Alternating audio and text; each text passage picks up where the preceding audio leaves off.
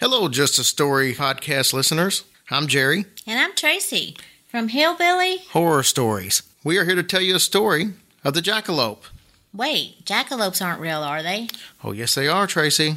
Prove it. Well, I will. First of all, the jackalope is one of the rarest animals in the world. It's a cross between a now extinct pygmy deer and a species of killer rabbit. It's primarily in the Wyoming area. They weigh about 3 to 5 pounds, and they can move at a lightning speed up to 90 miles per hour. Now, there are several different stories about this infamous animal. Did you know, for example, that hunters used to wear stovepipes on their legs because they were so dangerous? Well, why would they do that? Because they could get gored from the antlers. Have you ever seen those antlers on these things? You're stupid. Well, in some places, primarily in Wyoming, used to sell jackalope milk. Come on now. Yep, the New York Times even questioned its validity because they said, how could it be real? Because they know it's pretty dangerous to be milking a jackalope. Well, I thought it was milk for a jackalope. No, because, see, jackalopes probably don't like milk because their drink of choice is whiskey. And that's how you can catch one, as a matter of fact. Back in the Wild West days, they knew that if you wanted to catch a jackalope, you could lure it in with whiskey. Well, what else do you know, smarty pants? Well, I know they can imitate a human voice. Back in those same Wild West days, back when the cowboys used to kind of gather around the campfires at nighttime and sing their little songs, they could often hear the jackalope singing along, usually as a tenor. Well, you have lost your mind. And this is pretty interesting. Did you know that jackalopes only breed during lightning flashes? And their antlers make the task pretty difficult despite their reputation for fertility. I have a feeling, though, that Jake and Sam will set the record straight. I'm pretty sure you're right. It doesn't. Have you heard the story of... And written on the wall. And everyone has the different stories of, oh, this happened to my brother. They start telling you stories of the old country. There was this girl. It was back when we were little kids. To find out the truth regarding one of the most enduring tales in American lore. A story behind the story. Because it's just a story. Hello and welcome to the Just a Story podcast. I'm Jake. And I'm Sam. And we're here to tell you a story. Each week we take a look at the stories that we tell over and over again, what our fears and fables, myths and misdeeds say about us as humans. Welcome back, everyone, to the show. Hi, I missed you all, and I've brought for you today a special meditation. I was reminded of this quote this week. Everyone is entitled to his own opinion, but not his own facts. And that was said by Daniel Patrick Moynihan. And I think that if we just kind of wallow in the sentiment of it, maybe we'll have a better week. Maybe it will give us a boost and get us through all together as one big Just a Story family. So, you look great. You did good. Thank you for being here today. And let us go down the winding road together. Down the rabbit hole. That's the one. The jackalope hole. Ooh. So we do want to thank you all for coming back. And we do want to thank everyone that's come on to iTunes and left ratings and reviews. Yes, we've had some lovely reviews, including one from Kazzy1701 and MC24687, which is a license plate in the Philadelphia area. And if you see it, you should pull it over immediately. It is not. Don't do that. That guy is freaking out right now. And if you would like to go on to iTunes and leave us a rating and review, we would greatly appreciate it. Also, you can go on to your favorite social media, such as Facebook, Twitter, Instagram, and contact us there, all at Just a Story Pod. Or you can send an old-fashioned email or visit our website. And on our website, we keep all the knowledge. We have all of the sources for all of our episodes and all my illustrations, videos, galleries of newspaper clippings, all various and sundry and whatnot. And through our website, you can also access our merchandise store. There we have merchandise such as apparel, like t-shirts, hoodies, and also now coffee mugs. Which is really the most important thing.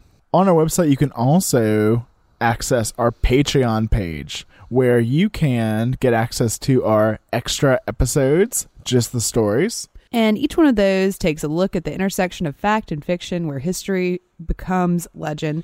And we usually look at unsolved mysteries and not the show. We do look at that, but not there. Let's admit it. We've all been watching that on Amazon. And if you haven't, it's on Amazon. Pause, go watch it. All of it. Robert Stack says that someone could help solve a mystery, and maybe it's you. Maybe it's you. But anyway, we take a look at Unsolved Mysteries and look at their original source material and then discuss or bicker, as it were. And we do want to thank a new Patreon, and that is Caroline Hammond. Thank you so much. You're the prettiest flower in the garden. I know it's true. And if you would like another way to reach out to us and you are feeling talky, you can always call the Just a Story Urban Legend Hotline. And that number is 512-222-3375. Record yourself telling us all about whatever you fancy, your favorite urban legend, scary story, local rumor, or just good gossip. So, Sam. So, Jacob. Back to the story at hand. At paw. The creature at hand. It's the jackalope. The mythical beast. The jackalope. I think that the jackalope might be my spirit animal. I can see that. And you'll see why as well. So what is there to say about the jackalope? We had the hosts of Hillbilly Horror Stories come on and tell us a little bit about it. You should definitely check out their podcast. It is a fun delve into some of the more paranormal stories. With a hillbilly twist. Or twang. That's right, y'all. If we don't have enough of a twang for you. I can't believe people don't realize we're Southern. Oh, some people do. But according to lore, the jackalope is an antlered species of rabbit native to the American West. It's very aggressive and uses its antlers to fight, and it's often called the warrior rabbit. As I said, I think it may be my spirit animal. It can mimic human sounds. I do that. Does that include impersonations? Yes. Kind of, because it will sing along to the old cowboys' campfire tunes. Are you telling me there are jackalope country songs? All country songs are jackalope country songs. Not country, though. Country western? Country and western. They just come to the campfire and sing, or you hear someone singing and can't find it, and you look around and you notice it's a jackalope? No, you hear it in the brush. Okay. So they don't come sit at the campfire and pull out their harmonica. One can only dream. But also, whenever they're being chased, they'll shout out something like, "There he goes, over there." Diversionary tactics. Exactly. They're very clever. Mm-hmm. Tricksy rabbit. But there is one way to catch the jackalope. Okay, how would you catch me? If you wanted to catch me, you would need to have coffee. Nope. Bacon. Maybe. Is it whiskey? Of course. Okay, yes, I am a jackalope. So sing that jackalope a song, serve him a shot of whiskey, and then once y'all are good drinking buddies, then you can snatch him. And what do you do with a caught jackalope? Well, you could mount him, as you see in lots of... No, not like that. Oh, I was like, not again. Not again. No, but speaking of that, they do only breed when lightning flashes. Oh, good. Good to know. Or you could try to milk it. I would suggest you only do that with a female. Do you have nipples, Greg? Could you milk me? Robert De Niro and jackalopes. You can milk the males of their species. But what good is jackalope milk? Well, it's a potent aphrodisiac. Oh my God, it's a pun. It's basically you know it. Do it. It's a horny rabbit. It is. Okay. I love that out west logic. But of course, it's very dangerous to do because the horns are used for impaling. Clearly. But good news. Good news? What's that? It is already homogenized. Oh, wait. Let me fill in the gap. I'm sorry. I've got this logic down pat. That because it bounces. It shakes. The milk. It homogenizes the milk because it jumps. Exactly. Okay. We're not making this up. We are. Well, we're not. We're not. Someone did, and I'm able to follow that logic. So you may draw up whatever papers you need to. Well, you may say it's just a hoax, but Douglas Herrick in 1932 caught and mounted, not like that, taxidermied, the first specimen in Douglas, Wyoming. So that's science. I mean, we see them all the time in bars and stuff. I mean, there's a jackalope bar on Dirty Six in Austin. I don't know if I've been there or not. You just don't remember. I think you have. Yeah, I have to get so drunk to go down there. So does the jackalope. Yeah. Actually, I think I talked to the jackalope at that bar. Did he talk back? Yes, of course he talked back. He was there singing. So Douglas, Wyoming now has declared itself to be the jackalope capital of America because according to legend, the first jackalope was spotted there around 1829. His name was Doc Hoppaday. Now it was. They have Jackalope Day, which is usually held in June. And you can also buy jackalope hunting licenses, which are restricted to the hunting season of midnight to 2 a.m. on June 31st. Okay, I'm looking at my knuckles, and I'm here to tell you that there is no June 31st. Maybe only in Douglas, Wyoming. Or maybe the jackalope wouldn't change the dates. It's very clever. Very clever. So Douglas Herrick was a longtime resident of Douglas, Wyoming. Okay, was he named after the town, or was the town named after him? So many questions. So many questions. A great mystery. And he's often credited with popularizing knowledge of the jackalope. And some tales even state that his grandfather was the one that saw the first jackalope. Doc Hoppaday. Yes. Clearly the one that Douglas caught was named Bunny the Kid. Or Sure. Bunny the Kit, because baby rabbits are called kittens. Now you know. Thank you. So in 1932, Douglas and his brother Ralph were out hunting. And Ralph Herrick says about this fateful day, "We just throwed the dead jackrabbit in the shop when we come in, and it slid on the floor right up against a pair of deer horns we had in there. It looked like the rabbit had horns on it." And so his brother Douglas said, Let's mount it. "Let's mount that thing." Let's mount that thing. I was close. And so they began selling taxidermy jackrabbits. With and antlers. It became a thing. It's very mimetic. It really is. I mean, it is in every American West bar, saloon. Well, I mean, think about the way people constructed tall tales, and like we went in search of our folklore at this time. You know, you get things like Sleepy Hollow and all that directly preceding it. Kind of this need for American myth. You know, folklorist John Gutowski sees in Douglas's jackalope this example of an American tall tale that was publicized by a local community that seeks wider recognition. Through a combination of hoax and media activity, the town or other community draws attention to itself for social or economic reasons. This is the P.T. Barnum effect. No, it really is. Because as another folklorist, Richard Dorson, discusses, to even get people out into the West, there was a major amount of promotion and boostering and hucksterism. That's why they needed pioneers like, you know, the great Daniel Bunn. Who? The rabbit pioneer. No, stop. Or Davy Hoppet. No.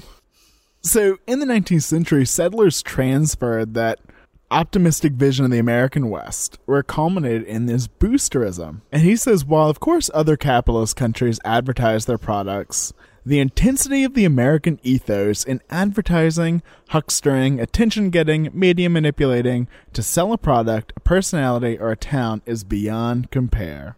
Yeah, we cultivate pride in our place rather quickly. It's been a hallmark of American existence since the Revolution, you know? Right, we have to create our mythos of that area, and it's even better if we can sell it too. It's the ultimate American myth dream.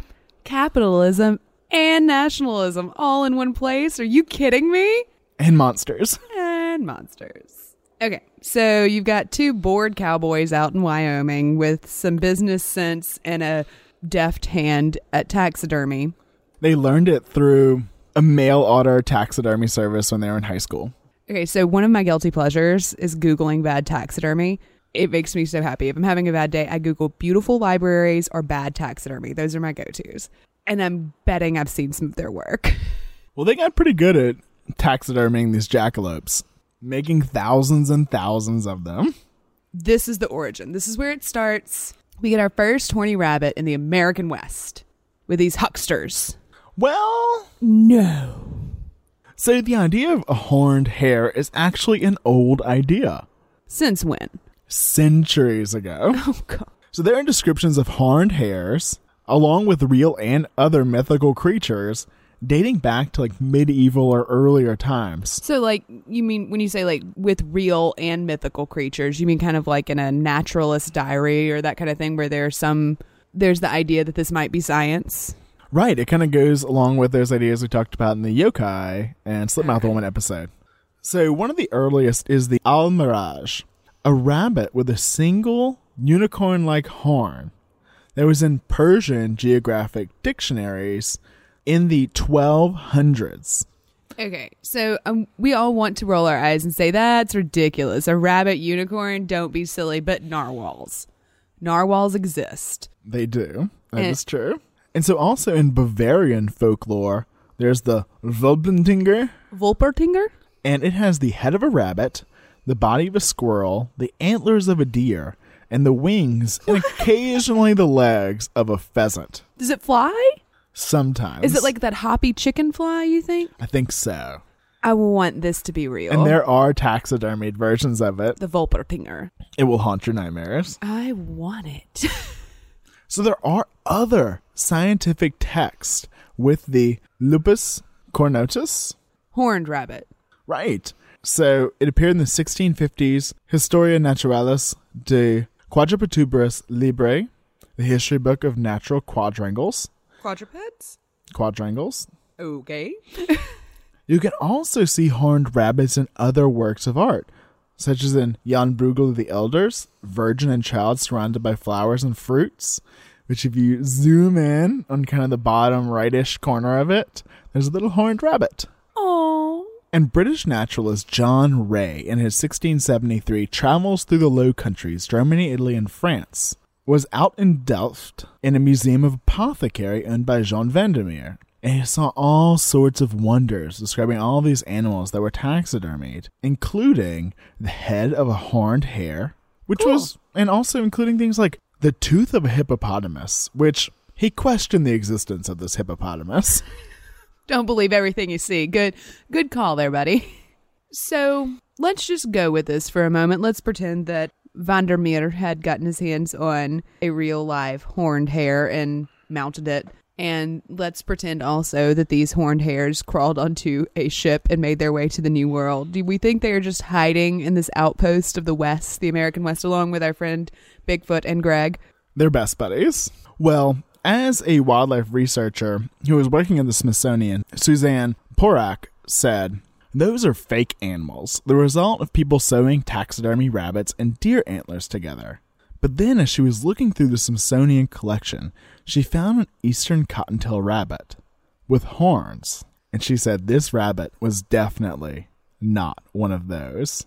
She found a Wolpertinger? A jackalope. Oh, sorry. Yes. So back in the 30s, Richard Shope, a scientist, wanted to investigate these horned rabbits. So he examined these wild cottontail rabbits that had been shot by a hunter in Iowa, and later examined these other wild rabbits from Kansas. They had, quote, numerous horn-like protuberances on the skin over various parts of their bodies. The animals were referred to popularly as horned or warty rabbits. So he had a theory, and he took the horns and ground them up, put them through a solution and filter, and applied the liquid to healthy rabbits' heads. And guess what happened? Well, using my magical thinking, I'm going to say they grew horns. You're right. No, what? Why? Why would they grow horns? Because they're not horns. Well, they kind of are. But they're not bone. Well, not all horns and antlers are bone. Okay. So he discovered that the horns were caused by the Shope. Oh, well, that's nice. He named something after himself. That's the thing to do. Yeah. Papillomavirus. He named a papillomavirus after himself. Right, related to human papillomavirus, which is warts. Genital warts. Oh, right. Because other warts are caused by frogs peeing on you. Everyone knows that. Or different viruses. Either are. So this virus, which only affects rabbits and hares, would result in these hard, keratinized growths. So they're not always just on the top of the head, but they are always on the head and face. And these afflicted rabbits can, in fact, grow them around their mouths and starve to death. Oh, that's not badass at all. But they do look like bunnies with mustaches. That is amazing. But sad.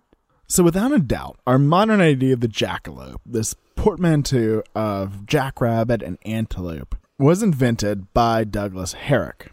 But as with all good folk tales, there just might be an element of truth in our whiskey-loving, campfire-singing jackalope. Well, everyone knows that rabbits could easily take over the world. I don't think everyone knows that. Well, let me tell you a story. I'm all ears. Oh, no, stop it. You can't do it, too. That's terrible. It's all rabbit puns, all episode long. Come back. So, this is the story of how rabbits almost brought down the most powerful man in the world. I'm so excited.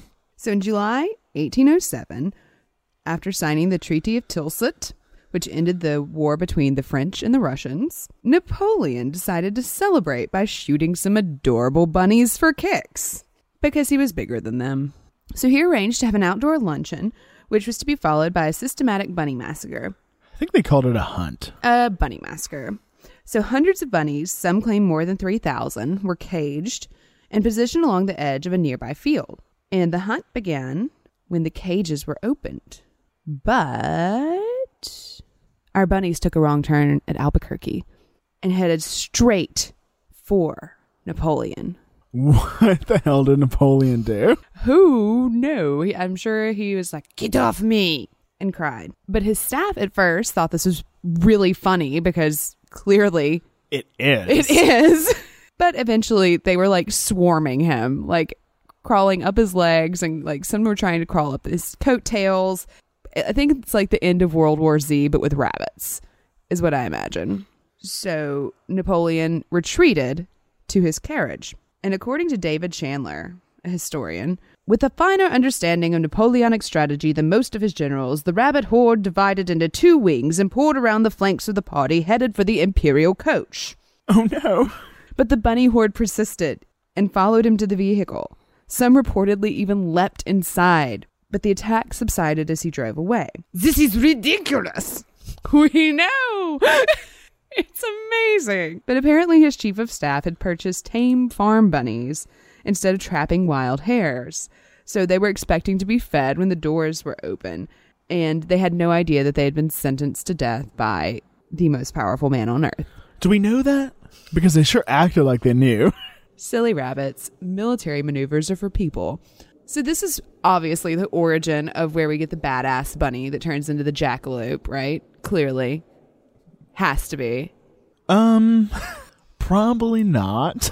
Okay, and who thinks that the rabbits were actually Russian spies? Ooh, me. They're like, you're going to make a Cossack out of us. We'll make a Cossack out of you. But no, the idea of rabbits in folklore stretches back forever. Okay. As long as we've had folklore, rabbits have been part of it. So let's stick in America, even though you took a little detour to France. Everyone takes a detour to France at some point. Just ask Ben Franklin. It's the thing you do. But in many Native American tales, the rabbit was like this trickster animal. You know, go along with coyote. The Cherokee, the Creek, and the Biloxi tribes often told kind of humorous stories of a mischievous rabbit. But people of the central and eastern woodland tribes, especially the Algonquin-speaking tribes, spoke of Nanabuzo, the great hare. And he would often appear as a large white rabbit. He was kind of a creator and culture hero, but also did have a trickster element to him, although it usually wasn't very immoral. He was just clever. Right. And he, in some stories, is the bringer of light and fire. Promethean rabbit. And teacher of the sacred rituals. It's kind of a big deal. Right, and so he's also considered by many tribes as the kind of creator of Earth as we know it. And while Earth was being created, it was flooded. That happens a lot. And in an Anishinaabe origin story featuring Nanabuzo, he was camped out on the bank of a river when the waters rose slowly and steadily, forcing him to retreat. Before the water covered what remained of the mountain that he stood on, Nanabuzo caught 2 logs to form a crude raft. As far as he could see in every direction, there were animals of every species. Many out of their element, couldn't swim, and their eyes wide and rolling in terror. He hailed the birds and animals swimming nearby. "Fetch me some soil so I can try to restore the earth." But as many animals tried and failed, finally the least of their kin, the muskrat, volunteered. He dove and brought back these small bits of soil. Nanabuza took the little muskrat's paw and breathed into it. And suddenly, from this land, he was able to create an island on the world. And some tales say that the rabbit or hare circles the land, making it ever bigger, ever enlarging the land of the earth. That's a noble rabbit. All right, so Native American tales, so that gives us a starting point. And as we move forward in time, I imagine we need to take a pit stop before we get to the jackalope. Well, of course. So I thought it'd be fun to start with a Cajun kind of Creole tale. Is this one you grew up with? They are. So these are the tales of Bouki and Lapin. And Lapin being the rabbit. So Bouki and Lapin in the grocery. Man, there were these two rascals once. Now I'm not going to do the accent. You do it or I'm doing it. One's name was Bouki and the other was Lapin. And Lapin was always fat. He was in good shape and Bouki was always skinny. Man, one day Bouki says, Lapin, why are you so fat? This is such a Cajun story. I've lived this. He says, how is it that you always fat and in such good shape? So Lapin told him, if you want to join me tonight, I'll show you. So Bouki went to meet him. He and Lapin left. The moon was bright, and they arrived at a grocery. He arrived just under the middle of the floor. There was a plank that had come unattached, so he pushed the plank and he crawled into the grocery. He said to Bouki, now Bouki, you must behave yourself. I don't want you to make a pig yourself now. So they arrived in front of this big box and opened it. In the middle of the box, there was a jar which was full of cream. And Lapin started eating, but Bouki was very greedy. And he was grabbing it with both hands and always stuffing his face. It was dripping from both sides of his mouth. Lapin says to Bouki, Bouki, I told you not to make a pig yourself. He said, it's time to leave. Bouki says, I haven't had enough. He says, we better go. The day is breaking. The storekeeper will open soon and we'll get caught. But Bouki didn't want to leave, so Lapin went and passed under the plank and left. Now Bouki ate until his belly was full, and he was not able to pass through the hole. He was stuck. Now at this time the storekeeper arrived, and he went in and found Bouki. Ah, he says, man, you're the one that's been stealing my cream, you rascal. You're going to pay for it. You're going to have to scrub the floor, you're going to have to clean up my whole store, and you're going to have to paint. So the shopkeeper made Bouki work all day long, and whenever he left, he was so tired and went up to the big live oak where Lapin was lying down sleeping. And he woke him up, and Lapin said, man, what happened to you? Why you look so frazzled? He says, well, I worked all day long. I ate so much I couldn't pass through that hole, and the storekeeper caught me. Ah, he says, that's what I told you. I told you had to behave yourself and not make a pig of yourself. You see, when you don't listen to me, how it is? What the hell is a Bouki? That's a fantastic question. Okay. Yeah, I know Lapin. I don't know Bouki. Well, that's because it's not a French word. Oh, okay. Well, I don't feel so out of the loop anymore. So Alcée Fortier was a folklorist and linguist that collected folktales in French Louisiana in the late 1800s. And he noted that this word Bouki did not have like a Parisian French origin. Okay. It was actually tied to a Wolof African language, spoken in like Senegal and Gambia, for the word hyena. Oh, okay. Okay. But this name is kept in Louisiana versions of the tale, also in Missouri. Interesting. And in Haiti. And in these African and Louisiana tales, Bouki is always the dupe. Now, there are no hyenas in Louisiana. I would argue this point. But they didn't sub it in for the French hyena word. They kept it. But it has become a Cajun French word. And it's used metaphorically for an ugly person or an ugly baby. Let's just pause for a moment and acknowledge that the Cajuns have a word for ugly baby. Of course we do. So the hyena, along with elephants and lions, are the favorite dupes in African tales. And the true trickster is the rabbit, Lapin. And he usually finds this dupe that will try to imitate him, but who winds up being responsible for both of their actions. So he Tom Sawyers them, basically. No, he does. Now, the trickster figure, especially in African lore, is a figure that's very adept at securing material means of survival. He's a cultural hero to them. It's a very valuable characteristic to have in cultures of scarcity, I would think. So especially in the African cultures, but then you can see how it ties in with the African Americans. Right, that's the one I was talking about.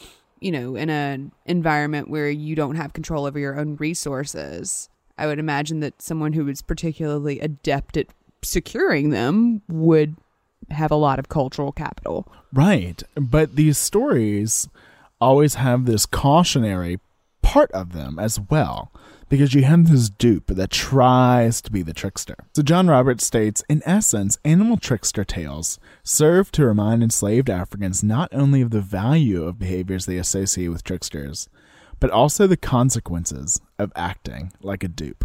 Heavy consequences. You have to clean and paint. But as you might imagine, the further back you go in time, the more dire the consequences. And the trickster figure, as cast as a rabbit, is, as we said, pretty entrenched in a lot of African folklore, such as the Zambian tale, which I will tell you. Once upon a time, Simba the lion, Fisi the hyena, and Kititi the rabbit made up their minds to do a little farming. So they went into the country and made a garden and planted all kinds of seeds. And they came home and rested for quite a while. And then when the time came that their crops should be about ripe, and they were ready for harvesting, they began to say to each other, let's go over to the farm and see how our crops are coming along. So one morning, they started out, and Kititi the rabbit made this proposition. While we're going to the farm, let us not stop on the road. And if anyone does stop, let him be eaten. That's a terrible plan. Well, his companions did not catch on because they were not as cunning as he was. And they knew they could outwalk him. So they were like, sure, we'd have like a little rabbit soup this morning. Why not? And they went off. And they had not gone very far when the rabbit stopped. Hello, says Fisi the hyena. Kititi has stopped. He must be eaten. That's the bargain, agreed the lion. Well, said the rabbit, I happen to be thinking. About what? Cried his partners. I'm thinking, he said, with a grave philosophical air, about those two stones, one big and one little. One does not go up, nor does the big one go down. The lion and the hyena, having stopped to look at the stones, could only say, well, it's really singular, but it's just as you say. And they all resumed their journey, the rabbit, by this time being well rested. When they'd gone a little bit further, the rabbit stopped again. Aha, said Fisi, Kititi has stopped. Now he must be eaten. I rather think so too, said Simba. Well, said the rabbit, I was thinking again. Their curiosity was once more aroused. Why, he said, I was thinking, when people like us put on new coats, where do the old ones go? This rabbit is a great thinker. Both Simba and Fisi, having stopped a moment to consider the matter, exclaimed together, well, I wonder. And then they went on. So after a little while, they continued on, and the hyena, Fisi, decided that he was going to get a little philosophical now. He stopped. Here, growled Simba, this won't do. I guess we'll have to eat you, Fisi. Oh, no, said the hyena. I'm thinking. What are you thinking about? They inquired. Oh, I'm thinking about nothing at all, he said, imagining himself very smart and witty. Ah, pshaw, cried Kititi. We won't be fooled that way. And so they ate him. Poor Buki. And when they'd finished eating up their friend, the lion and the rabbit proceeded on their way and presently came to a place where there was a cave, and the rabbit stopped. Said Simba. I'm not hungry as I was this morning, but I guess I'll have to find room for you, little Kititi. Oh, I believe not, replied Kititi. I'm thinking again. Well, said the lion, what is it this time? Said the rabbit. I'm thinking about that cave. In olden times, our ancestors used to go in here and go out there. I think I'll try to follow in their footsteps. So he went in one end of the cave and out the other several times, and then he said to the lion, Simba, old fellow, let's see you try to do that. And the lion went into the cave, but he stuck fast and could neither go forward nor back out. After a moment, Kititi was on Simba's back and began eating him. Oh my God. After a little time, rabbits. He is a Monty Python bunny, clearly. Definitely. Hitched right on a swallow. After a little time, the lion cried, Oh, brother, be impartial and come eat some of the front part of me. But the rabbit replied, Indeed, I can't come around to the front. I'm ashamed to look you in the face. So Having eaten all he was able to, he left the lion there and went and became the sole owner of the farm and its crops. This is a great African example of a trickster rabbit tale. And so these trickster rabbit tales that came from the African traditions and were brought by the enslaved Africans over to America through changing and mixing with Native American stories and other white settlers' stories became like the Lapin Bouquet stories in Cajun French Louisiana, and also became the Brer Rabbit stories. Oh, Brer Rabbit. Infamous Joel Chandler Harris contribution to the folklore canon of America. Thanks for that. Well, and then Disney did a great job with it. Yeah. Thanks, Walt. Thanks. Do you think it's funny that like the movie was banned, but one of their biggest rides is still based on the Brer Rabbit stories? It really does strike me as odd because they update everything. Right, they could update that to like anything. Princess and the Frog, that'd be great. Much better take. So there are examples of this, of course, throughout all of Africa. Even South Africa has a strong tradition of the bunny story. Right, so this is a little different of a story. It's still a trickster rabbit, but it's associated with the moon. And that's a theme we see like over and over again. Long, long ago, when the world was quite young, the Lady Moon wanted someone to take a message to men. She tried first one creature and then another, but no, they were all too busy. They couldn't go. At last she called the crocodile.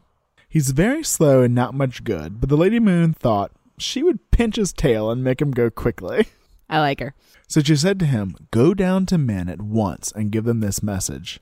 As I die and dying live, so also shall you die and dying live." So she wanted to grant the men immortality. The Lady Moon gave this message to Crocodile and pinched his tail and got him on his way. But as he came to a bend in the road and out of sight of the moon, he got slower and slower because he was a lazy crocodile. And she couldn't see him to pinch his tail again. Exactly. So all of a sudden there was a noise, and then there was little Hare. "Where are you going in such a hurry, Crocodile?" "I can't stop to speak to you, Hare," Crocodile said, trying to look busy and hurrying up. "The Lady Moon has sent me with a message to men." "And what's the message, Crocodile?" "It's a very important one. As I die and dying live, so also shall you die and dying live." That's a stupid message. Judgmental bunny. Judgmental bunny. Another theme we'll keep seeing. "You can't even run, Crocodile. You're so slow. Give the message to me. I'll take it." "Okay," said the lazy Crocodile, "but you must say it over first and get it right." So Hare said it over and over and over again until Crocodile was happy, and he took off like the wind. At last he came to the men, and he called them together and said, "Listen, the Lady Moon has sent me to tell you, as I die and dying perish, so shall you also die and come wholly to an end." Oh, a little creative artistic license there, bunny. It's a mean bunny. Apocalyptic bunny. The men looked at each other and shivered. All of a sudden, the flesh on their arms was like goose flesh. "What shall we do? What is this message the Lady Moon has sent?" But Hare did not care. He danced away on his hind legs and laughed to think how he had cheated men. Then he returned again to the moon, and she asked, "What have you said to men?" "Oh, Lady Moon, I have given them your message. Like as I die and dying perish, so also shall you die and come wholly to an end." And they are all stiff with fright. "Ha ha ha ha ha ha." "What?" cried Lady Moon. "What did you tell them?" "You must be punished."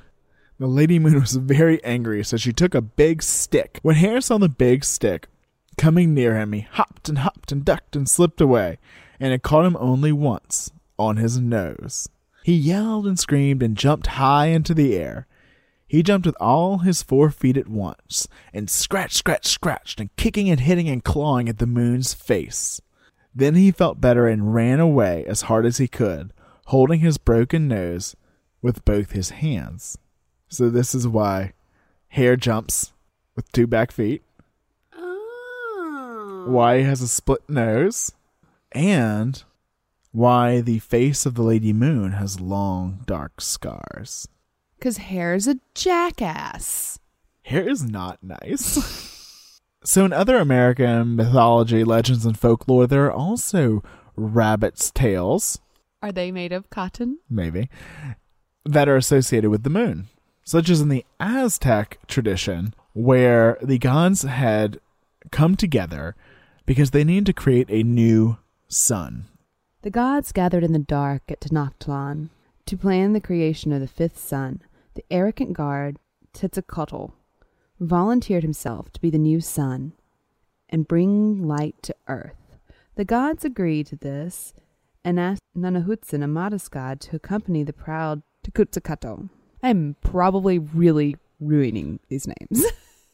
Bear with me. After doing penance in the two hills erected especially for them, the two gods, dressed in the ritual regalia, ready to sacrifice themselves by jumping into a ritual bonfire. The arrogant god felt fear to jump into the bonfire, so the first god to sacrifice himself was the humble one, also known as the proxy one, who was dressed modestly, showing his humility. Bravely he threw himself into the fire without hesitation. He then rose to the heavens, first appearing in the east as the sun, and a proud new god. Ashamed, the proud god then jumped into the fire, rising to the heavens to become the moon.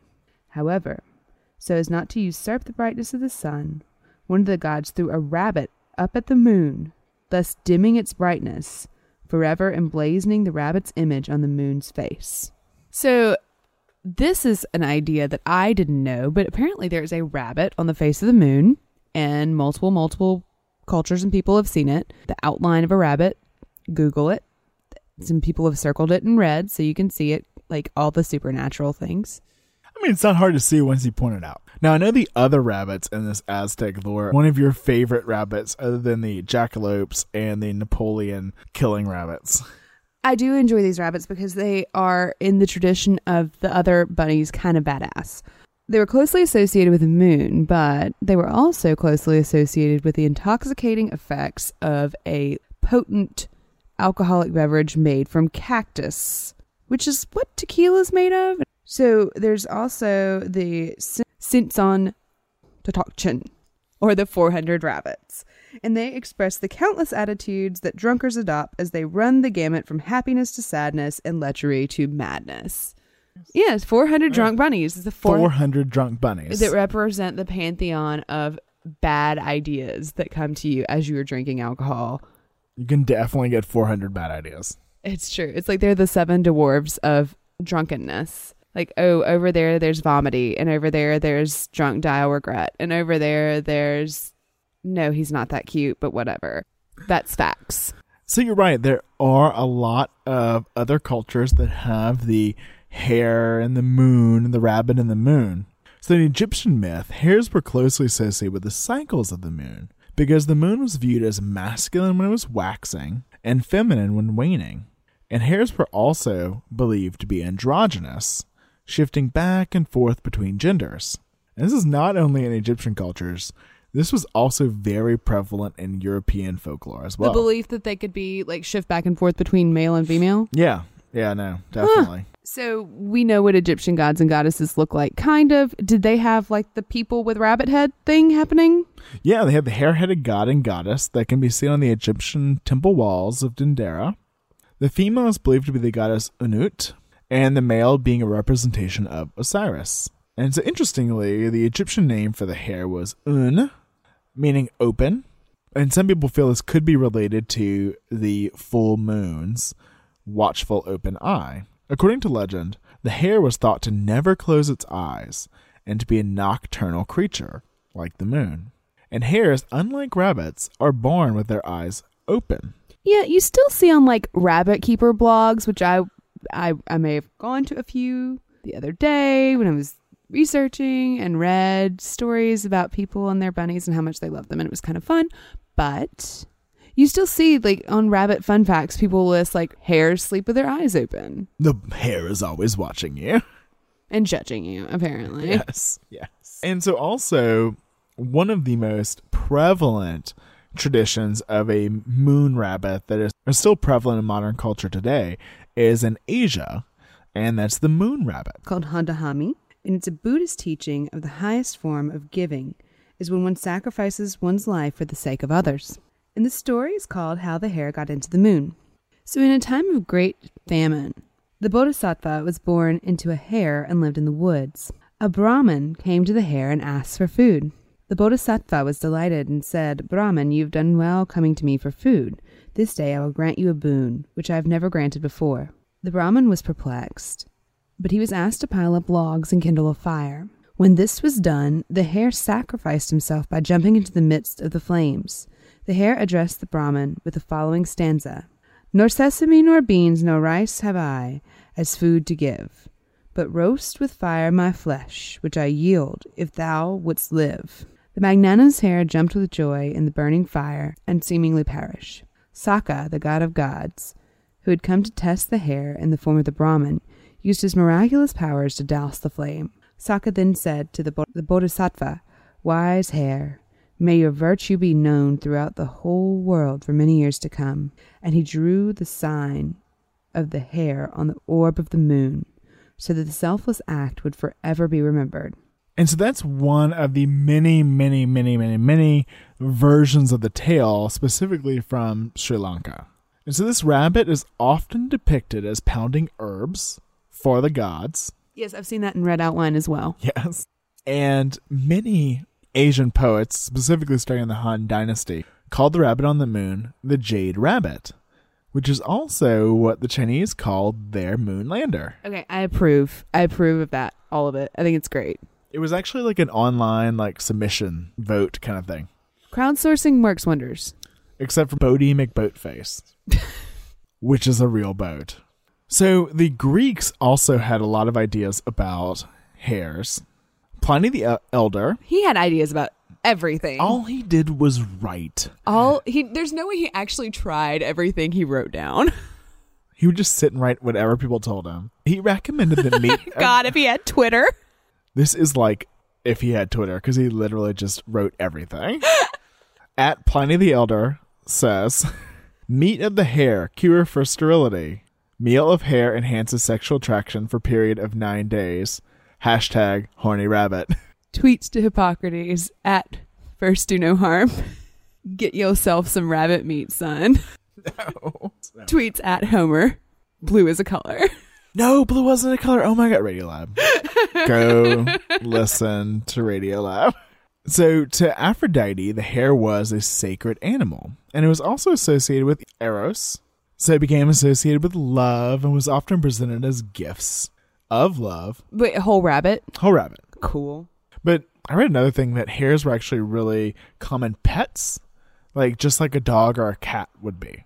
Well, people have house bunnies now. Yeah, but in many, many, many vases and works of Greek art, you see children playing with bunnies or hares.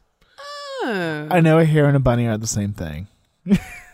We're going to use all the words for rabbits interchangeably on this episode because that is our divine right as granted by the hare in the moon. I've been speaking with him. We shared whiskey. Oh, God.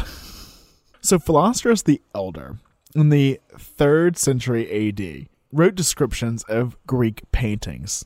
And he described one, saying, "Erotists are hunting down a hare. But there's no shooting of arrows at the hare, since they're trying to catch it alive as an offering more pleasing to Aphrodite. For I imagine what is said to the hare, that it possesses a gift of Aphrodite, fertility, to an unusual degree. At any rate, it's said of the female that while she suckles the young she has born, she bears another litter to share the same milk. Forthwith, she conceives again. Nor is there any time at all when she's not carrying young. As for the male, he not only begets offspring in the way natural to males, but also himself bears young contrary to nature. And perverted lovers have found in the hare a certain power to produce love, attempting to secure the objects of their affection by compelling magic arts." So that idea of the kind of hermaphroditic rabbit love machine is throughout cultures because for obvious reasons. At Hermaphrodite Rabbit Love Machine 1. NSFW. So obviously it's associated with fertility, and those ideas kind of throughout European lore as well. Right. And you see this in Teutonic myth with Freya, who was attended by hares who were her light bearers, which I like to think means bunnies with torches. But And she was a headstrong Norse goddess of love and sensuality and women's mysteries, which is like all of it. So the neo-pagan definition. Right? Do you know what her chariot was pulled by? Meow. Cats. Cats. She was a cat lady before it was cool. Woman's mysteries. Knitting. Knitting is very mysterious. That's actually like the one craft I've never been able to master. Wait, but that's what Athena is basically the goddess of. And she was the most badass goddess ever. She was like, I'm such a better knitter, loomer, than you. I'm going to turn you into a fucking spider.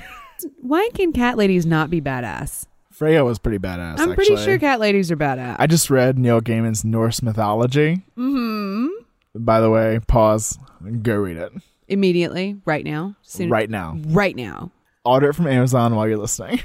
So, there's a little bit of pagan witchiness, kind of ad hoc verbal staged around Freya, where she's kind of been co-opted to be this, like, figure of women's mysteries in this tradition. So many have been. We'll talk about another in a minute. Yeah.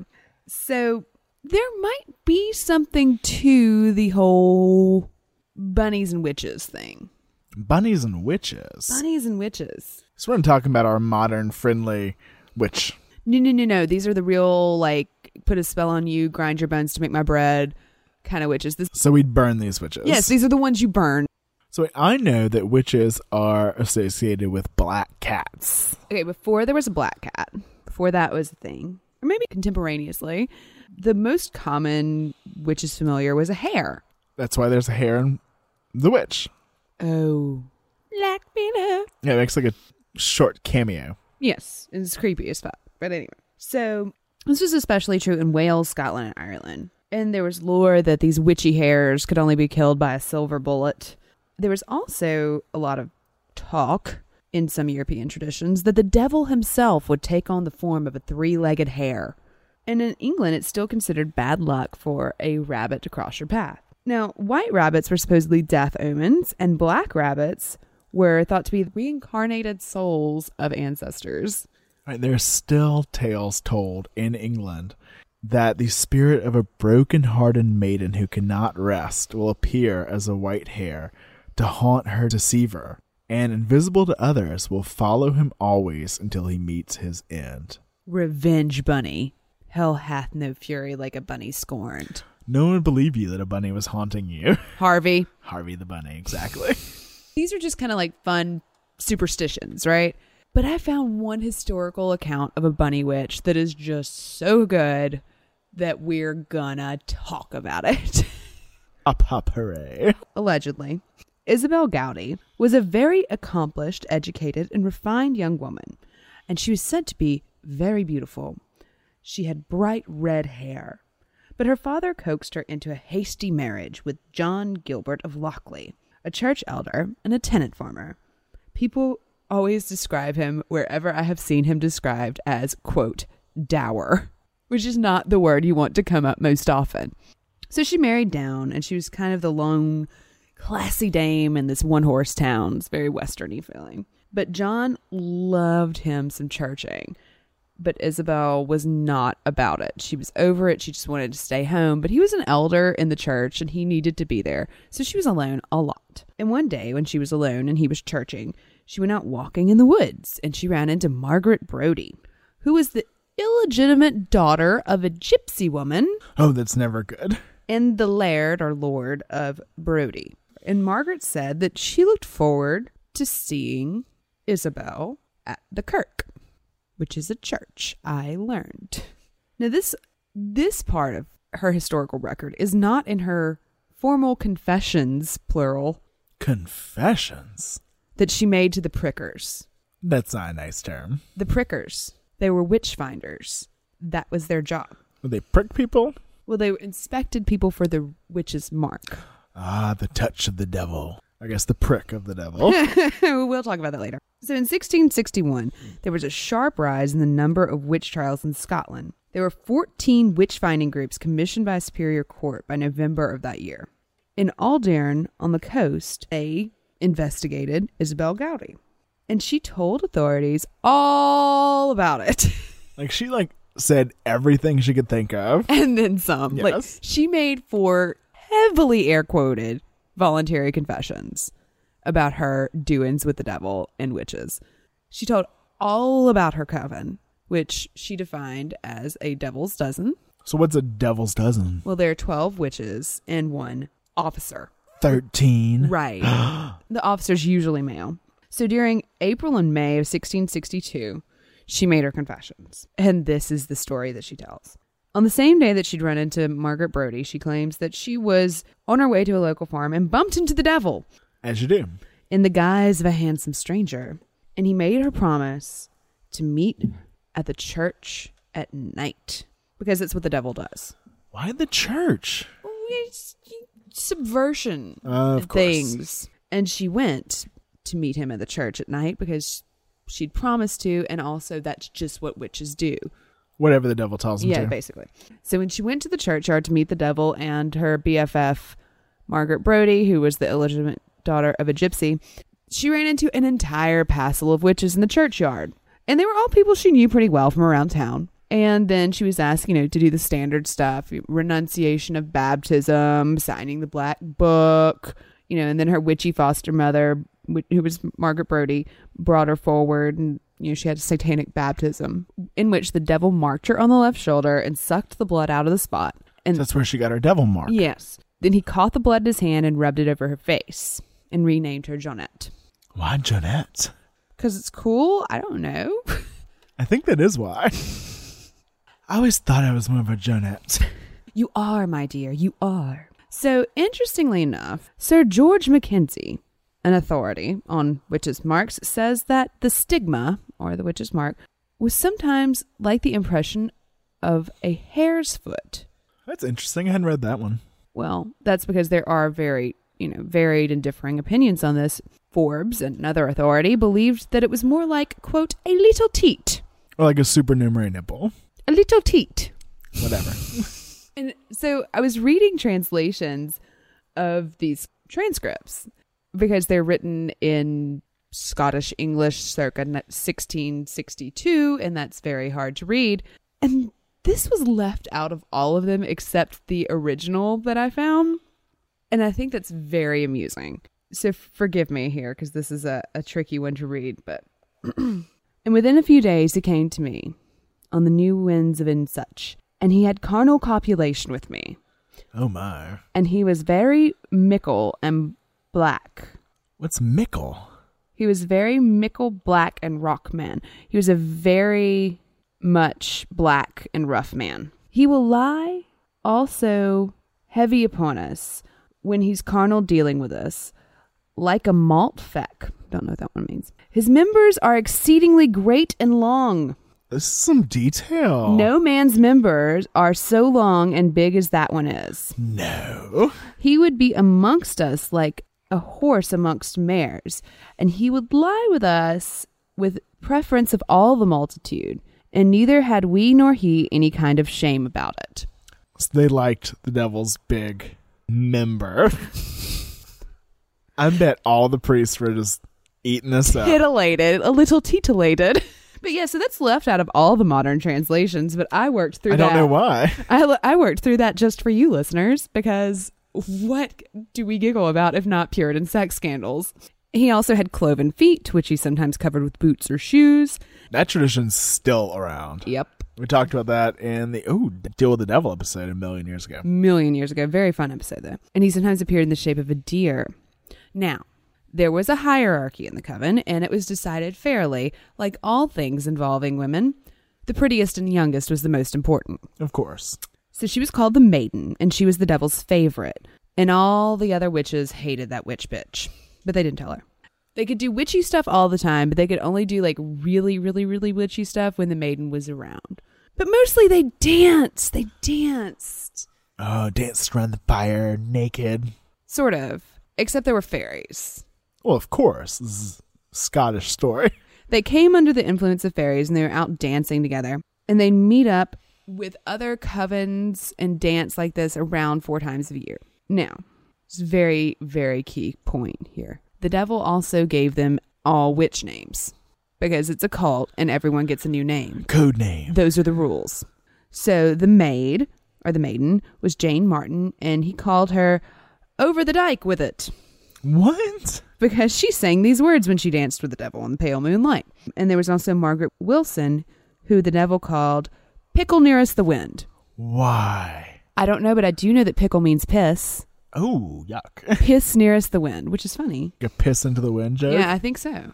And then Bessie Wilson was called Through the Cornyard. And then I think Bessie Hay, though, has my favorite nickname. She's called Able and Stout. My favorite name is Pickle Nearest the Wind. And they all had familiars, which were like color-coded, but they were all definitely smaller than the devil because the devil was always the boss. Very clear about that. So they would go to Downey Hills and they would meet the Fairy Queen, and she would give them more meat than they could eat, which seems like a lot of meat. And then they also met the Fairy King, and there were elf bulls who, every time they are mentioned, Isabel always mentions that they affrighted me. So apparently very scary elf bulls, which I'm guessing is where the meat came from. I wonder what an elf bull looks like. Don't know. At one point she does say that there was a chariot pulled by toads, which is pretty cool. And there were also these humpbacked elf boys who made elf arrowheads and spoke, quote, ghosty-like. Wonder if they were changelings. And so the devil would allow them to use these arrowheads that the elf boys made. And if they invoked his name, the arrows would fly true and kill anyone they aimed at. Now, the devil also made it his business to beat them if they acted up or didn't show up for meetings. Now, the officer, remember the officer's the only man in the group, cried when he was hit. And Isabel explains it this way: he's but a soft man and can never defend himself in the least. Oh, damn. Which I think is the ultimate burn. That's nice. But she does record that Margaret Wilson would defend herself admirably and that Bessie Wilson would speak crusty with her tongue to the devil when he beat her. I bet he liked that. He would try to make things up to them when he'd beat them, a lot. And so he would give them gifts of money. But by the morning time, the money would always turn to manure, which I think is like basically an early version of a Tinder date. You're like, oh, that looked like gold last night. Yep. Damn. If you're out cavorting with the devil and such, you can't have your husband knowing about it. We have to figure out a way to slip and sneak around. And so there's a spell for that. You take a footstool with 3 legs and you put it in the bed. You repeat 3 times, I lay down the besom in the devil's name, let not it stir till I come again. And it would turn into like a woman-shaped thing. It was kind of like the shadow self that we've talked about before. And kind of the coup de grace of the witching was centered around this conflict involving John Taylor. I'm assuming that John Taylor is the person that the prickers were after and that they needed Gowdy's testimony to convict him because he is named and named and named and named. That's who the magistrate was after. Yes, they wanted his land very much. I mean, this is a guess. This is not in the record, but just what my intuition tells me. She describes one meeting that was held at the home of John Taylor, and it was Isabel, the devil, and John Taylor's wife. And they made a clay portrait or poppet with the intention of destroying the Laird of Park's male children. So John brought home some clay in the corner of his plaid, and they made it into a powder, passed it through a sieve, and poured water on it and made it into a paste. And as they poured the water, they, in the devil's name, obviously, we pour the water on the meal for the lang dwining and ill hill. We put it in the fire that it may be burnt with stick and strow. It shall be burnt with our will and any stickle upon the hill. That sounds bad. It does. I have no idea what it means. The devil taught them these words, and they fell down on their bare knees, and our hair about our eyes, and our hands lifted up, and looking steadfastly upon the devil, still saying the words over and over thrice till it was made. They formed the paste into the poppet, put the devil's name on it, put it in a fire, let it stay there until it was as red as coal, and then took it out. And then the Taylors kept it. See, I'm telling you, she's there to convict this man. I'd buy it. Yeah. And there's so much detail. Mm-hmm.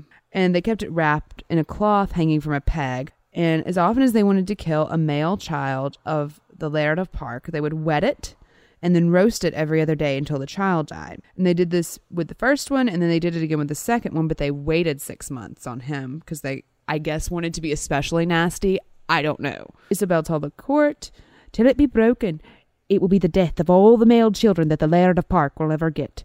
Cast it over the kirk, and it will not break till it be broken, with an axe or some such thing by a man's hand. If it be not broken, it will last 100 years. So another evil puppet. So we talked about puppets some on our dolls episode. Yes. And so with Isabel, we also get a really detailed recounting of the witch's Sabbath, which is something that stays fixed in the minds of prickers and peasants alike for years to come.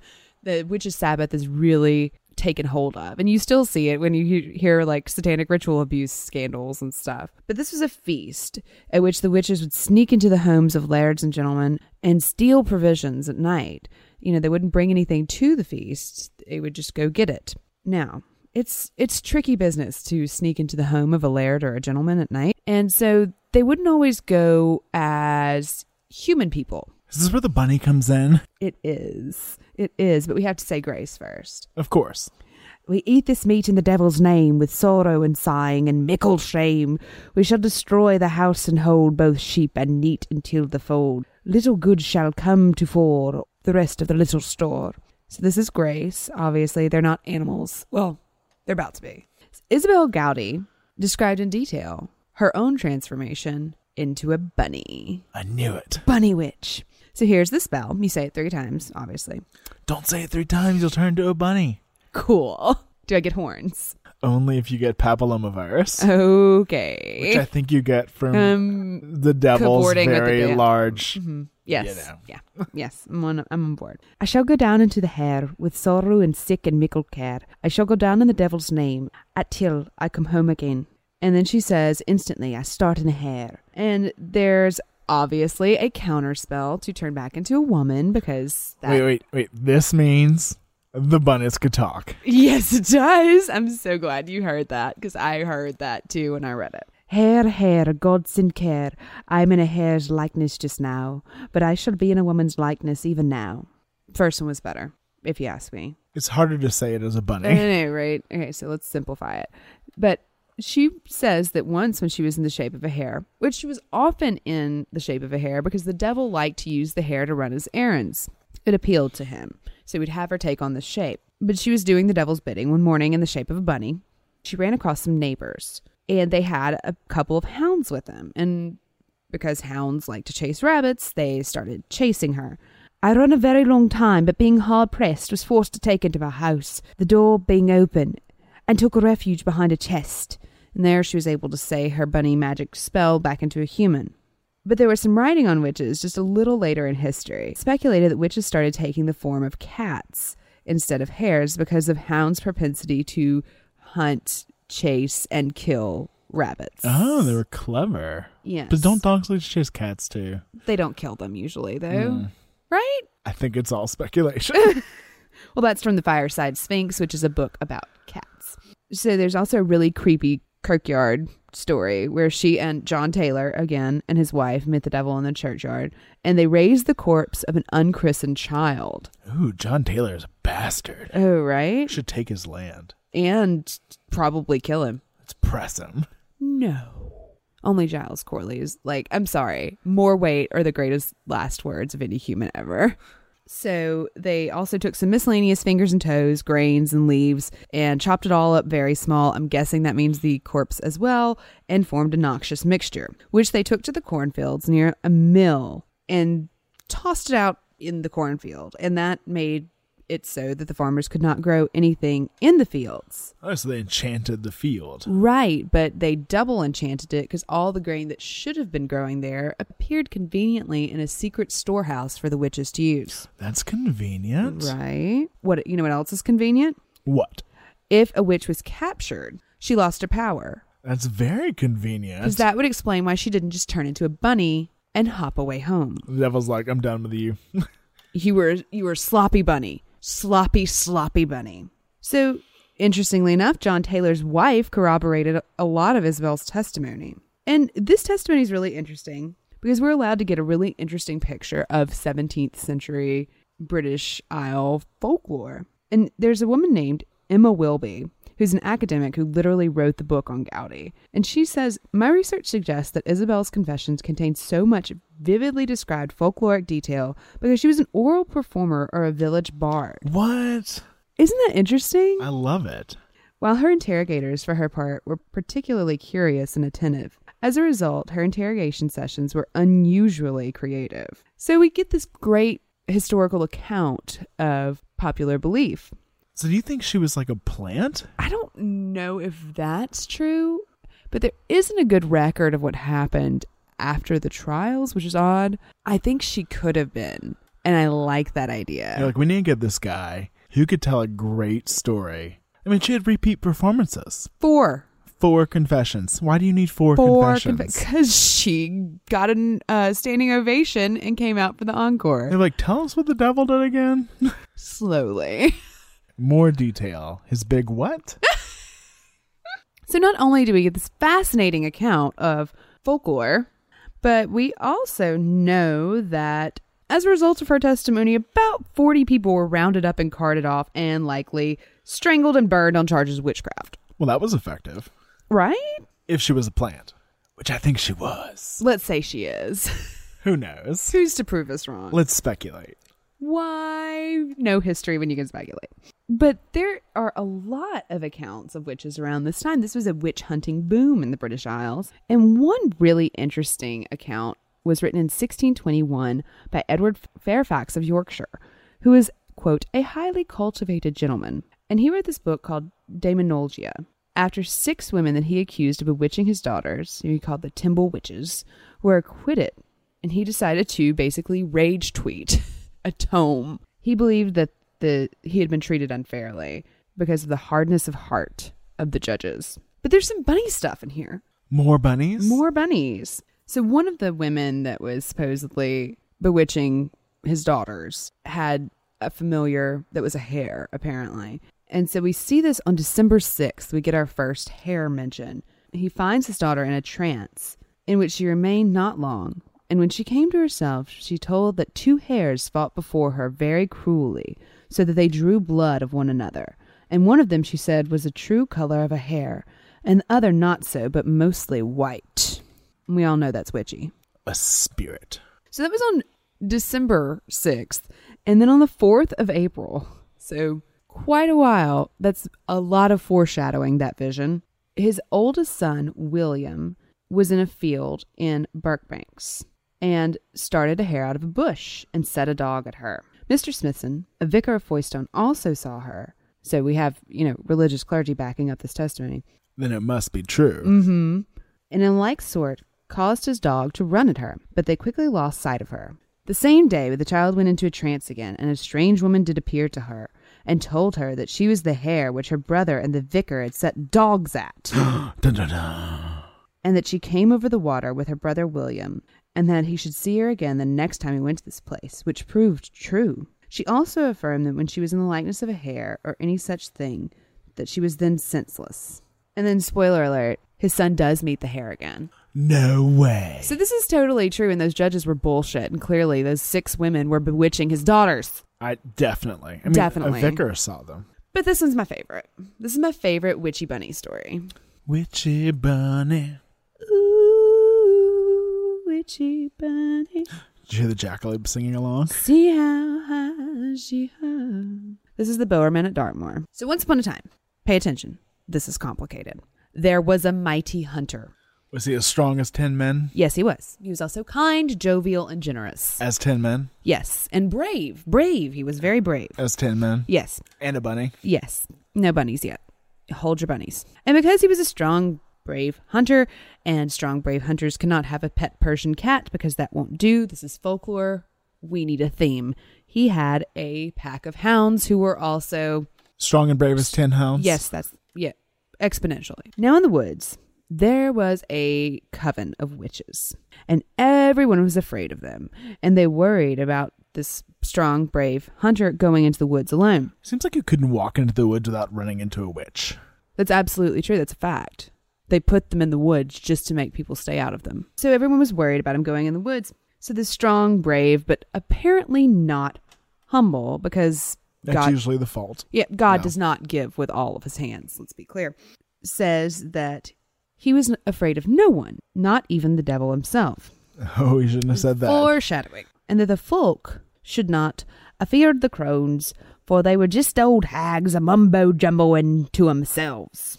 Probably also shouldn't have said that. One day, he and his hounds were out hunting and being strong and brave when he happened upon a hare, and they chased it and wound up in a clearing full of mumbo-jumboing crones. And he'd seen them, he knew who they were, he was a witness to all of their wicked witchery, and the crones were pissed. Pickled. But he'd already had ridden away on his horse, who coincidentally was also strong and brave. But the witches hatched a plan.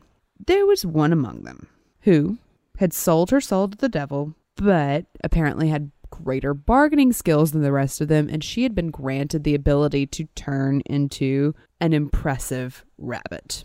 No, wait, okay. You don't know what the other witches got.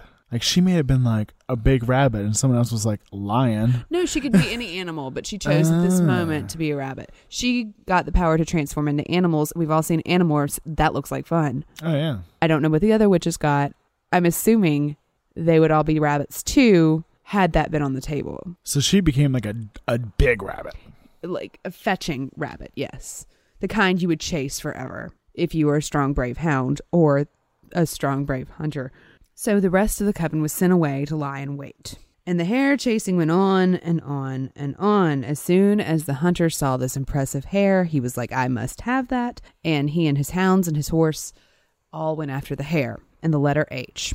But the hunter and his dogs were eventually exhausted, but they kept going because they were strong and brave. And the hounds almost nipped the hare. But none of this strong, brave posse realized that they had just charged into the witch's trap, which is described thusly. They encircled the hunter and shrieked and cursed in unison. Such were their numbers and such were their powers that the Bowerman was helpless.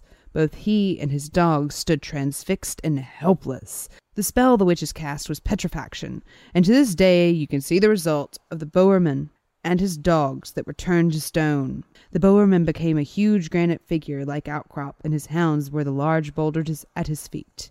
It is said that some dark, misty, moonless nights the Bowerman and his dogs come back to life and can be heard chasing some quarry across the Haney Down. So wait, is there like a granite...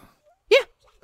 They can't see. It's I'm showing podcast. you. I'm just describe it. You describe it for the listeners. It's some rocks. I'll describe it for the listeners. It looks exactly like a Bowerman and his hounds. It's magic. Or some rocks. So throughout Europe, you do continue to have rabbits and hares throughout folklore. You know, you get sayings like Madison March hare, which is related to hares kind of going crazy and leaping and jumping whenever they're box stepped during mating season. I thought mating season was all the time. It is. Okay. And you also see it used in Renaissance paintings as a white rabbit to convey chastity and purity, but also virgin births. Because of the whole androgynous rabbit thing? Most likely. Interesting. Apparently sometimes they had horns. Who knew? Like the unicorn. Oh, that's like the unicorn. The unicorn was all about a maiden and purity and stuff. It's phallus. It's phallus. It's phallus on the unicorn's head. Okay, no. All right, Freud. Okay, Freud. Freud. Take a breath. I thought you knew this. Don't look at me like I just killed your childhood. I'm going to make you go watch The Last Unicorn 7 times. America did the soundtrack for that movie. It's pretty amazing. And, you know, other things you see other than in paintings are the symbol of the 3 hares. I've actually drawn this recently to be the illustration for this episode. It's a lot of fun to draw. It's kind of got an MC Escher quality to it, a little bit of an optical illusion. The rabbits are arranged in a circle, and their ears form a triangle at the center of the symbol, but each ear is conjoined to the head of 2 rabbits. All right, so you can only see 3 ears in total, but each hare has 2 ears. So while this is seen in many Christian churches on the English countries, especially in like Devon, you can really, it's been traced back through time and geographically along the Silk Road to China via Western and Eastern Europe and the Middle East. It was most likely first depicted in the Middle East before being re-imported centuries later. So it's still used in Christian, Jewish, Islamic, and Buddhist sites, stretching back to 600 BCE. It's really pleasing image. Like, it's very beautiful. and kind of compelling and sort of weirdly peaceful. I really like it. And in reality, no one knows what it means. Like, you can kind of guess that most likely Christians used it as a symbol of the Trinity. Because there are 3 of them. But that's also not its original intent. It was co-opted. And no one knows the original intent. But it does show how far back this symbolism goes, but also the mythology of hares and how it relates to, all of the cultures we've talked about through the Middle East. Dude, did we leave any out? We left cultures out, but we went like... It was like continents. I was thinking continents. We didn't do Australia. There are no Arctic bunny tails either. But, we started talking about doing this episode on hares and rabbits mythology, talking about the Easter Bunny. Because nobody knows where that started, right? We all had to suffer through seeing the guy in the bad bunny suit that still haunts our nightmares. Maybe that's just me. No, I think it's everyone. Have you seen the pictures? They're all horrible. Google evil Easter Bunny. Or just Google bunny pictures. They're never nice looking. So we all had our first furry experience. We were all scarred by it. Whatever. But why? Why do we have to live through this experience? Well, like you said, no one knows exactly where the Easter Bunny came from. So if you listen to that one guy who posts that the chemtrails are to be worried about and that Saturnalia is the root of all things Christmas and there's no such thing and we're all so silly for being sheeple, he will also tell you that the Easter Bunny is based on the pagan goddess of Oster. And she has like a bunny companion or a bunny familiar, and she's like tied to spring and birth and eggs. Definitely eggs. For sure eggs. Because Oster sounds like ova, and that's gotta be true. Like, right? Right? If you believe every meme you read, maybe so. But hold your cat chariot. I want one. No, I actually want Pomeranians to be my sled dogs. But they really were sled dogs. I know. I don't think there ever really were cat chariots. But we'll get there. Hold on. So, without a doubt, throughout European folklore, hares are seen as symbols of like fertility, sexuality, springtime. We've shown many, many occurrences of it relating to the moon. And the moon is often tied to women. Right. Cycles, things. Cycles. Exactly. We get the best symbols. Hey, moon's awesome. Moon's awesome. I would take moon. But periods are not. And Periods that's suck. the only reason we can get them. But there's never been any kind of like Christian symbolism Easter Bunny. Not that anyone can tag or tie down. Nope, definitely tag. It's on Twitter. This episode's all about ancient Twitter. So the Easter hare was first mentioned in Germany, in German writing in 1572. And in a 17th century German book, the Easter hare is portrayed as the shy creature that lays eggs Interesting. in a secluded spot in the garden.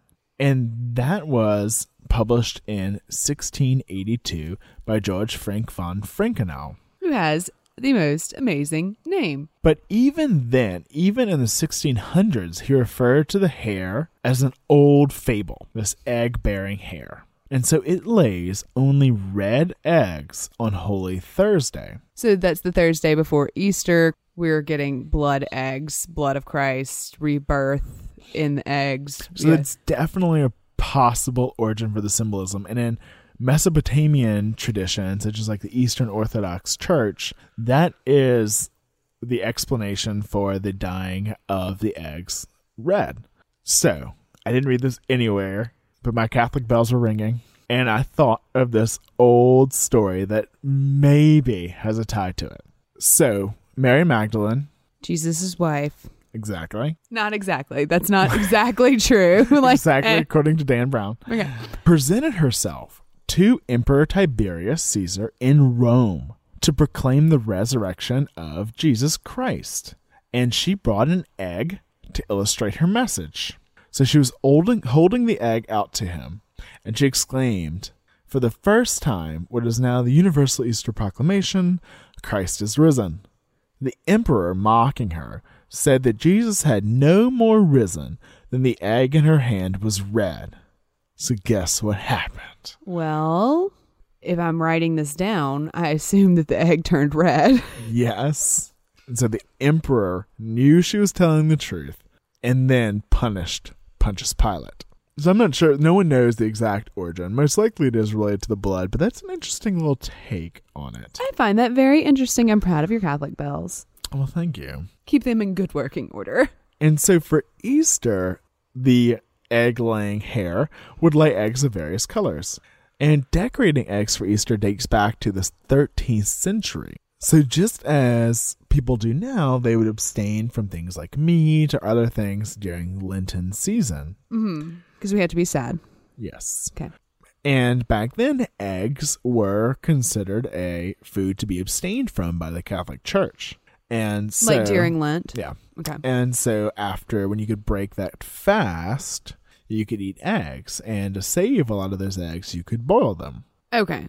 And so also in Germany, there's a custom of candy rabbits that's seen at least as far back as the early 19th century. And the OED cited in Household Words from 1851, many also were the sugar hares, Easter hares, those fabulous creatures so dear to German children. We love the Easter hares with our schnitzel and our little hosen.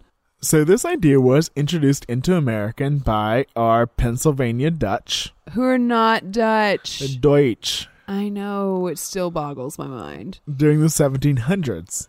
So these children would look forward to Osterhaus. Osterhaus. They believed that if they were good, this judgmental bunny, or hare, would lay a nest of colored eggs for them. In Pennsylvania Dutch, published in 1882, Phoebe Gibbons writes, "If the children have no garden, they make nests in the woodshed, barn, or house. They gather colored flowers for the rabbit to eat." So that it could lay colored eggs, you get it? Right. "If there be a garden, the eggs are hidden singly in the green grass, boxwood, or elsewhere.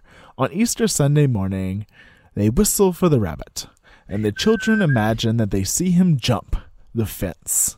After church on Easter Sunday morning, they hunt the eggs, and in the afternoon, the boys go out in the meadow and crack eggs or play with them like marbles," which we still do. Pock pock. Pock pock. Pock It's French pock. tradition. Wait. No, honey. You can't pock pock and leave. You have to explain pock pock. You pock. You hit each other's eggs together until they break. Right. And if your egg cracks, you're done with pocking. Yeah. And my cousin Luke would always have a wooden egg painted because he's a bastard. I love you, Luke. I love you. So he would win all the pock pock? Until someone called him out. Uncle Ben called him out. And sometimes children were invited to a neighbor's to hunt eggs. So they even had Easter egg hunts back then. Okay, so at this point, he is still a distinguished wild hare. When does he become our beloved snuggly bunnykins? Well, it's most likely kind of an Americanization of it. And as we like to do, like we talked about the jackalope. Commercialize. Yeah, we got to market that. Like Santa. Of course. Okay. So the term bunny began showing up in an 1883 article in the Lancaster, Pennsylvania Daily Intelligencer. To bunny is attributed the laying of the many beautiful eggs which fill the nest that good little boys and girls are apt to find on Easter morning. Now, 10 years later, in a Missouri paper, it was cited as the Easter bunny, who was catchy. indeed kind. That's catchy. But by the 1940s, it was the Easter bunny everywhere because people had started commercializing it and using it for marketing and selling sugared Easter bunnies and things like that. We love our Easter bunnies. There's chocolate.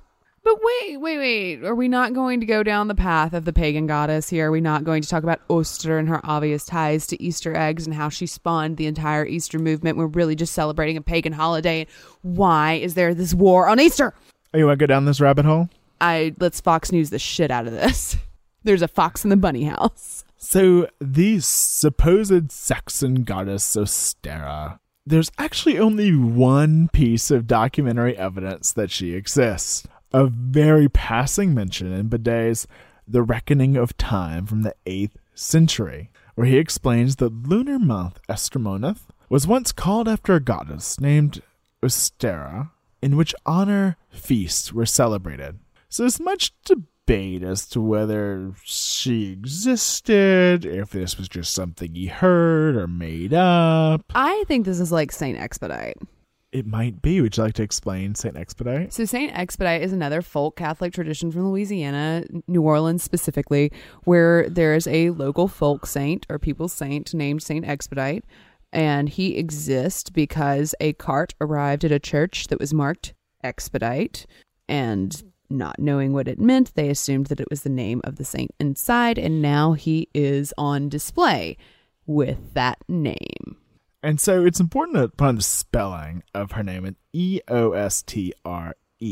So that's why people think there might be some linguistic connection to Easter. And some people also claim, and this is really, really far off, that Easter is tied to Ishtar, which is the Assyrian and Babylonian goddess of fertility and sex.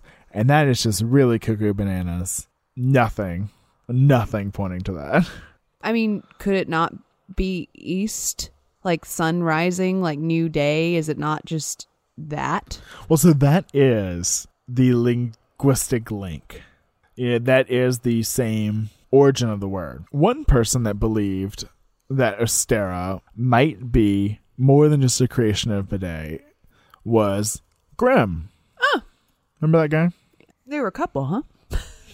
Two. Okay. But he felt that there's nothing improbable in them. Nay, the first of them is justified by clear traces in the vocabularies of Germanic tribes. And so he did look at the different months that had the kind of linguistic ties to it. This is what happens when people dally outside their area of specified study. You're a folklorist, not a linguist. He didn't even do it. They just had people go out and give the stories for him. Sorry to ruin that for you. So he said, this Ostera, like the Anglo-Saxon Istra, must in heathen religion have denoted a higher being whose worship was so firmly rooted that the Christian teachers tolerated the name and applied it to one of their own grandest anniversaries.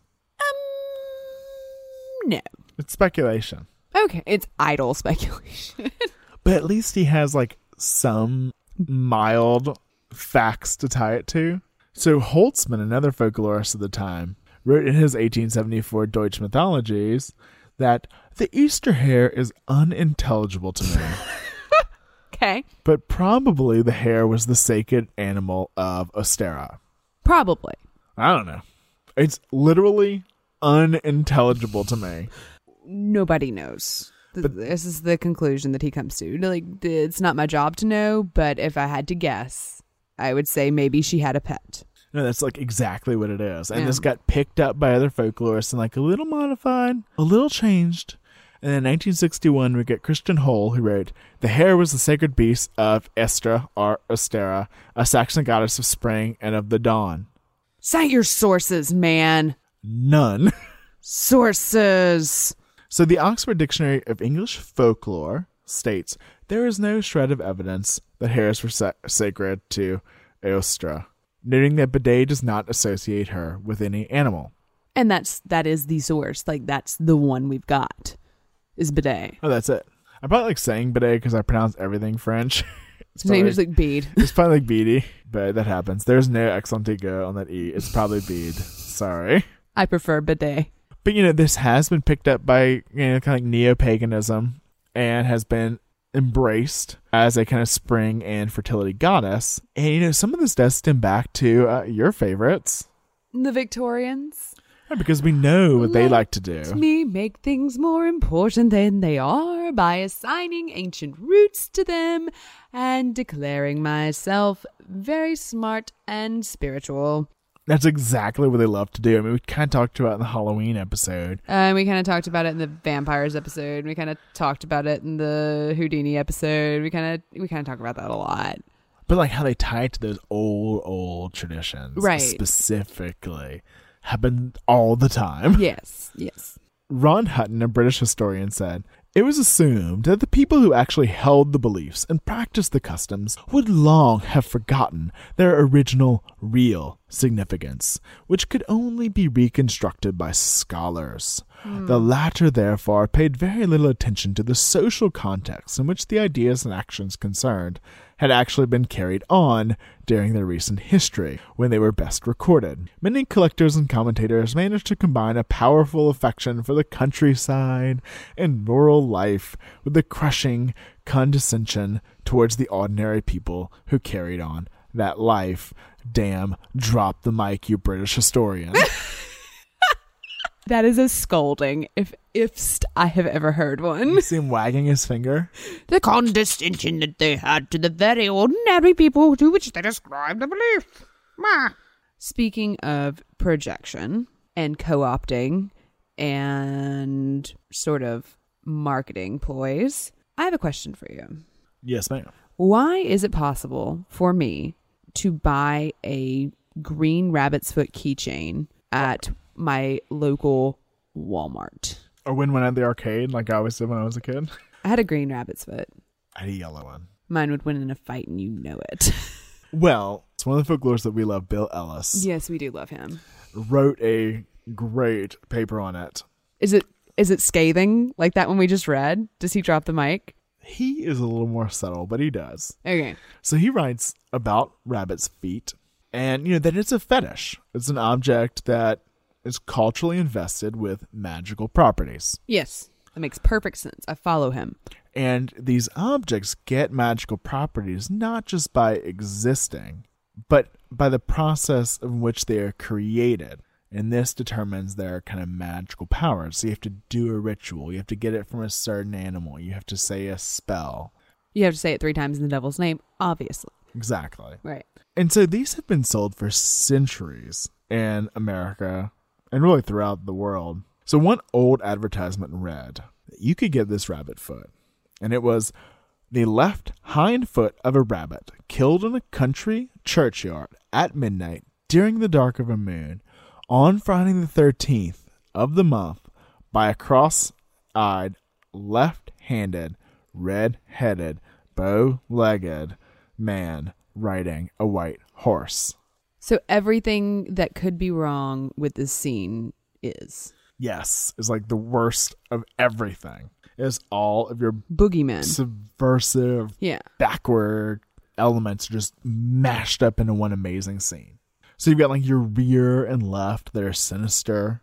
You've got a red-headed person who has physical deformities. Well, clearly, I mean, we have all heard that gingers have no soul. Right? It's true. That's true. They even got like an albino horse, which is considered bad luck. It's the dark of the moon. Oh, no. Friday the 13th. That's obviously bad because reasons. And then the tradition held that the animal must be killed on a grave. And the more wicked the person buried beneath, the more strong of a charm the fetish would get. Ooh. And I am assuming that's why President Cleveland had a rabbit's foot that was supposedly created on the grave of Jesse James. Of course. Mighty rabbit's foot. And now, of course, there's those associations with familiars, giving it magical properties. Well, and then I think back to the witch's mark looking like the impression of a hare's foot or the devil being a 3-legged rabbit. And I'm assuming because we've learned nothing, if not that rabbits have lots of babies, that it also has fertility ties. Right. I mean, your proliferation of good luck. You're literally always pregnant, even the guys. I'm glad I'm not a bunny. And he says, possessing a fetish that embodies the essence of a dangerous other, whether a trickster, like Lapin or Brer Rabbit, or Kititi, or a bad man, like Jesse James, or a witch, like Isabel Gowdy, and using it for one's own purpose effectively neutralizes that thread represented by that other. This is why your grandfather or great-grandfather has that Nazi pistol in his attic. Yeah, you take that negative power and you control it. You take it away from them. Exactly. You've disarmed it, and you have proof. And just like in the kind of African American and African traditions we've talked about, Native American as well, you have those trickster rabbits. And this can remind the bearer of courage in an adverse situation. Be like Brer Rabbit. Be like Lapin. Use your intelligence. Escape the lion. Are those greater problems in the world? But that question still remains, Is that lucky rabbit's foot you pick up at Walmart, a gas station, actually lucky? Even if it wasn't taken from the rear left foot of a rabbit by a deformed person at midnight over an evil person's grave? Well, the answer is yes. Of course it is. Because the belief in the fetish is the most important aspect. Because now that Rabbitfoot's power does not draw on its creation, but it draws on the belief. It draws on the stories of rabbits throughout history and folklore. So, even if it is just based on a bunch of stories, you and I both know that there's no such thing as just a story. No, it's more than just a story.